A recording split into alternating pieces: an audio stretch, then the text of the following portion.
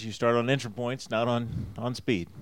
Yeah, I mean, it's a shame, but obviously it's something that we can't control. So we made the best out of it of this session. I think I was pretty confident coming in here that we had a competitive car. Um, we were pretty competitive at the 500, so it's a pretty similar setup that we used. So I'm happy. I mean, obviously starting in the back, especially at this track, it's not easy, but it was a good day for us. At the 500, you ran out of fuel actually late in the race, didn't you? Yeah, and then put us a lap down, so we went and we got a lap back, and we restarted 23rd. We finished 9th. So hopefully we don't do that tomorrow. And I think we have a pretty good possibility to have our best finish of the year here. Your starts are always exciting, and this one is a place where 7 wide is certainly feasible. Do you expect fireworks here in the first couple of corners? I mean, that's what I do. So hopefully, we'll put ourselves where we belong from qualifying, where I think we should have started it in the top 10, and we'll go from there. Yeah. Questions for Tony? Wolfgang, so down in front. Of course.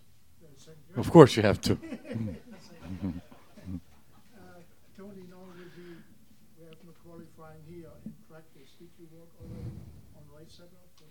Yeah. We never even run anything for qualifying because it was worthless. So all day long we did work on, race setup. To start the session, we just felt like we needed to check the balance. But then after that, we ran heavy fuel and just really did some race work. Question number 2, shortly after practice, you said you were struggling so far with the team. Do you see already a light at the end of the tunnel? We've been taking one day at a time. There is no mystery that how much we're struggling, and that is being taken a toll in every member of the team. It's hard to keep people motivated and also believing that it's not us, and it's really easy to point fingers at each other, and we are pretty good at not doing that. So yes, I mean, I'm not the type of person that I give up very easy. I feel like there is no, we can't hide that we're struggling, but it wasn't the first time that I've been in this position, and it won't be the last time. We have a lot to go. I have nothing to prove. All I can do is put my head down and work with my team to make them better. That's all we can do. Question in the back. Yeah, TK. I was wondering, what are you looking for based on your long run speed? What were you looking for from the car? Because it's you have to make such a big compensation amongst all 3 corners. What were you looking for over 5 laps, 10 laps? So obviously we work in traffic, right? We're starting 19th. We need to be good behind other cars. So basically all I was doing today was see how close I could follow a car in front of me and where I could pass him, because that's what I'm going to have to do tomorrow. So that's pretty much we worked on in traffic the entire time. The catch of that is eventually the race not always goes the way you plan. And to have a car to run pretty good in traffic, it's definitely not a really good car to run by yourself. And if you find yourself by yourself, you're going to be in trouble. So trying to find the right adjustments that you can say, okay, if I get on my own, this is what I need to do to be able to keep up. So that's all we've done all afternoon. I guess we have 2 more here. Oh. Tony, Firestone brought a different tire this year. Big difference between last year or not? Well, we have more downforce, right? IndyCar gave us a little bit more too, so that is a difference. The cars are more comfortable, and I think we'll be able to follow each other a little closer. But is it the tire? Is it the downforce? We haven't tested here. We haven't been here in a year, so I can't tell you, but definitely it feels better. So I would say let's give it a 50-50 for each change. Question down here in front. Is that a fake microphone or something? Because it's definitely not working. Yours I thought it's just that's just pretend. There's obviously been a lot of talk about whether or not IndyCar's coming back next season as a veteran of the sport. What are your thoughts on it? Would you like to see, obviously, Pocono, stay on the schedule? I love this track. I mean, I think every driver that comes here, you look at each other, you go, oh my God, you gotta be careful here. It's a track that intimidates a lot of us, and especially me, that been around for too long. I don't think I get intimidated very often anymore. So I like it. I mean, look at how many fans we had here today. They are here. They keep asking for autographs, and a lot is, I think, the nature of the track. I know we've been trying extremely hard with the track and IndyCar to promote this race more. So, in my opinion, it should be back.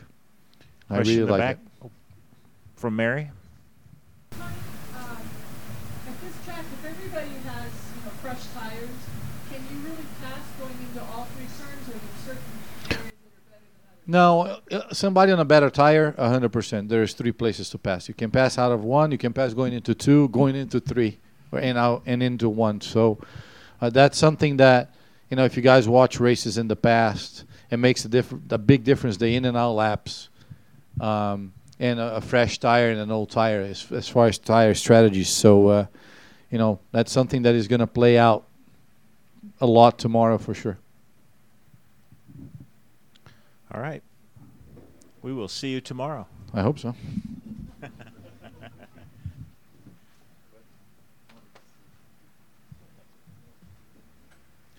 And we're joined now by Santino Ferrucci, who, a couple of things, a stat from Steve Wittich. You're fourth in points scored this season on oval tracks. It's been an exciting season for you already, and promising. And while you'll start 13th, you must think you have a fast car for tomorrow. Yeah, it's always good. Ovals this year have been super new to me, and I've gotten along with them pretty well, and I've learned a lot since Indy, which is, I think, the biggest thing. And going into Iowa, I was able to be a little bit more confident, and then coming here, this track I actually didn't know beforehand. Both Indy, you get a lot of seat time. Texas, I was able to do my rookie eval in October, and Iowa, we used one of the rookie days. So 2 ovals I don't know would be this and St. Louis.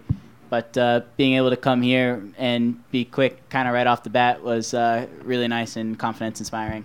You've seen this racetrack as a fan. What did it look like from a driver's seat? It's a lot faster, that's for sure. I mean, you go around and you watch as a fan. I've been to both the IndyCar and NASCAR races here, and, watching everyone come down the front stretch, it feels like you could go have a coffee break. But driving it, you now realize, you have so much appreciation for the fact that you're consistently working the tools, you're consistently trying to adapt to the car. All 3 turns are so drastically different that, you're consistently thinking about what you can do better each turn, lap by lap. You must like turn 1. You made a couple passes there of 4 or 5 cars. Yeah, I got the high line to work. So I was told that that's not really an option. And I heard my spotter Pancho on the radio say, "There's no grip up there," and I was telling him, "I just want to try it. You never know." So, but he's definitely got a lot more experience than I do. If I might ask you about the auto rally that you've organized, and they should be arriving if they're not here already. Oh yeah, so we had this awesome rally put together. We ended up getting 22 cars, all from the Northeast. A lot of my friends. We got together, partnered with Dream Ride and the Hometown Foundation Special Olympics, which is a huge event coming next weekend, and we're trying to raise a huge awareness for them and the Special Olympics athletes. And funny enough, the auto rally showed up about halfway through the session, so I'm kind of just sitting in the box hanging out with my helmet off and look over, and there's about almost 40 people in my pit box waving back at me, which I kind of thought was cool. Very good. Question here? Santino, you're rookie here this year, first time here in Pocono Raceway. Nevertheless, there's an interesting situation. You're quicker than your experienced teammate, Sebastian. Is he asking for some advice now? I think he's going to stop giving me advice at some point. But, no, it's kind of strange. We both set off on the same car this afternoon. And, I think we just have a slightly different aero balance. I like something that's a little bit on the edge, a little bit loose, and I think here the way that you can adapt to the car, it's definitely a scary place to drive loose. But I quite like it. You know, it's kind of nice. Seems to be your mantra for the season. Tony Kanaan just mentioned this place being one of those places that can be intimidating. Did you have any of those kind of feelings today? Yeah, I agree with Tony. I mean, there's some pretty nasty bumps into entry at turn 1 and turn 2. And, you know, when you're trying to catch people and get a run on them coming out of 3, the whole car just goes into a 4-wheel slide, and it gets it becomes a game of how far are you willing to go and how far are you willing to hang on to your car to get that next position and to get that pass. And I think tomorrow, if we do see some overtakes, you know, there'll be some pretty solid moves. Okay. Any questions down here in front on your left? Is this working now? Do you think that not having qualifying maybe and just with it being a straight 2-hour practice session kind of helped you a little bit, where you didn't have to worry maybe in the first practice session worrying about qualifying, and then the final practice session just all you had to do was focus on your car for the race? Think that helped? I mean, at the end of the day, you still got 2 hours, which is 2 hours of practice. I kind of wish we were able to qualify because I feel like our package for car was all around very strong, qualifying trim and race trim. But, you know, it is nice to kind of go in for 2 hours straight as a driver, but also as a team standpoint, it's more tricky because you don't really have time to take the car back to the garage and adjust if something goes drastically wrong. So I think we were kind of really lucky with that and having a good car right out of the box, and the team just working really hard and, you know, making sure we crossed our T's and dot our I's with that. All good? Okay, we'll have a follow-up. You mentioned too. We have a microphone. Yeah. You mentioned too at one point when you try to go with a high line, your spotter Pancho Carter, he raced here. How much has you talked to him, or he's given you some advice? Granted, it was 25 years ago or whatever, but how much maybe advice has he given you about this place? Yeah, you know, even though it's 25 years ago, I mean, we're still using baseline setups from 2007. So some of the old Indy cars I find kind of awesome. But no, I mean, some things don't change. You know, the ovals stay consistent throughout the years from what I'm learning. And Pancho being in my ear, telling more or less, he's helping me with how to turn in, and you know he's pushing me on the radio to build my confidence as a driver and to push the limits and not be afraid of some of these corners and these speeds. So he's more important necessarily in my ear, telling me that I can do it and that it is capable, and that's a huge confidence boost. Got a question in the back on the left. Hey, Santino, you mentioned going up high briefly and Pancho telling you to kind of back off. There's the area there where the PJ1 and the Tire Dragons ran for the NASCAR race. Do you think there's a possibility with tire fall off, or maybe depending on the situation, that you guys may be able to utilize that line at some point during the race, or is that a no man's land? It's definitely interesting. I think in turn 2 you can get a half a car length up. In turn 1, I managed to only pass one car around the outside, and it was kind of it was close. You know, I didn't lift and take my foot out of it to stay up there, but you can get just 2 cars wide, no more. Anything 2.5, you're gonna wash up, and you know, to race that close for 200 laps, I don't think anyone wants to do that because, you know, it's too tight. So I think what you're going to end up seeing is on starts and restarts, you'll definitely see me up there trying it, but for majority of the race, we'll all be down the low lane. So, can you explain what running a 500-mile race was like after you've not run that distance until Indianapolis this year, what that was like, and now having to do it tomorrow? Yeah, it's weird because you come at it differently. When you're looking at any other race, take in necessarily any road course or street course, you look at your start as your biggest advantage. You know, when you have a start, it's the most places you can gain because everyone's packed up the most. I mean, when you go into an oval race, because it's so long in 5 pit stops, anything can go wrong, anything can go right. I mean, if you catch a lucky yellow, or if you have 5 really good pit stops, you know, you can really propel yourself up into the front, you know, undercutting or overcutting traffic. And, you know, one thing that I also learned from the 500 is that you're never out of it. Even all the way into the end in the last 5 laps, you're always in the fight. So I think that's something to take into account going into tomorrow being a 500-mile race, that, once you do get going, it is a very, very long ways from home, and you're never going to be out of that race.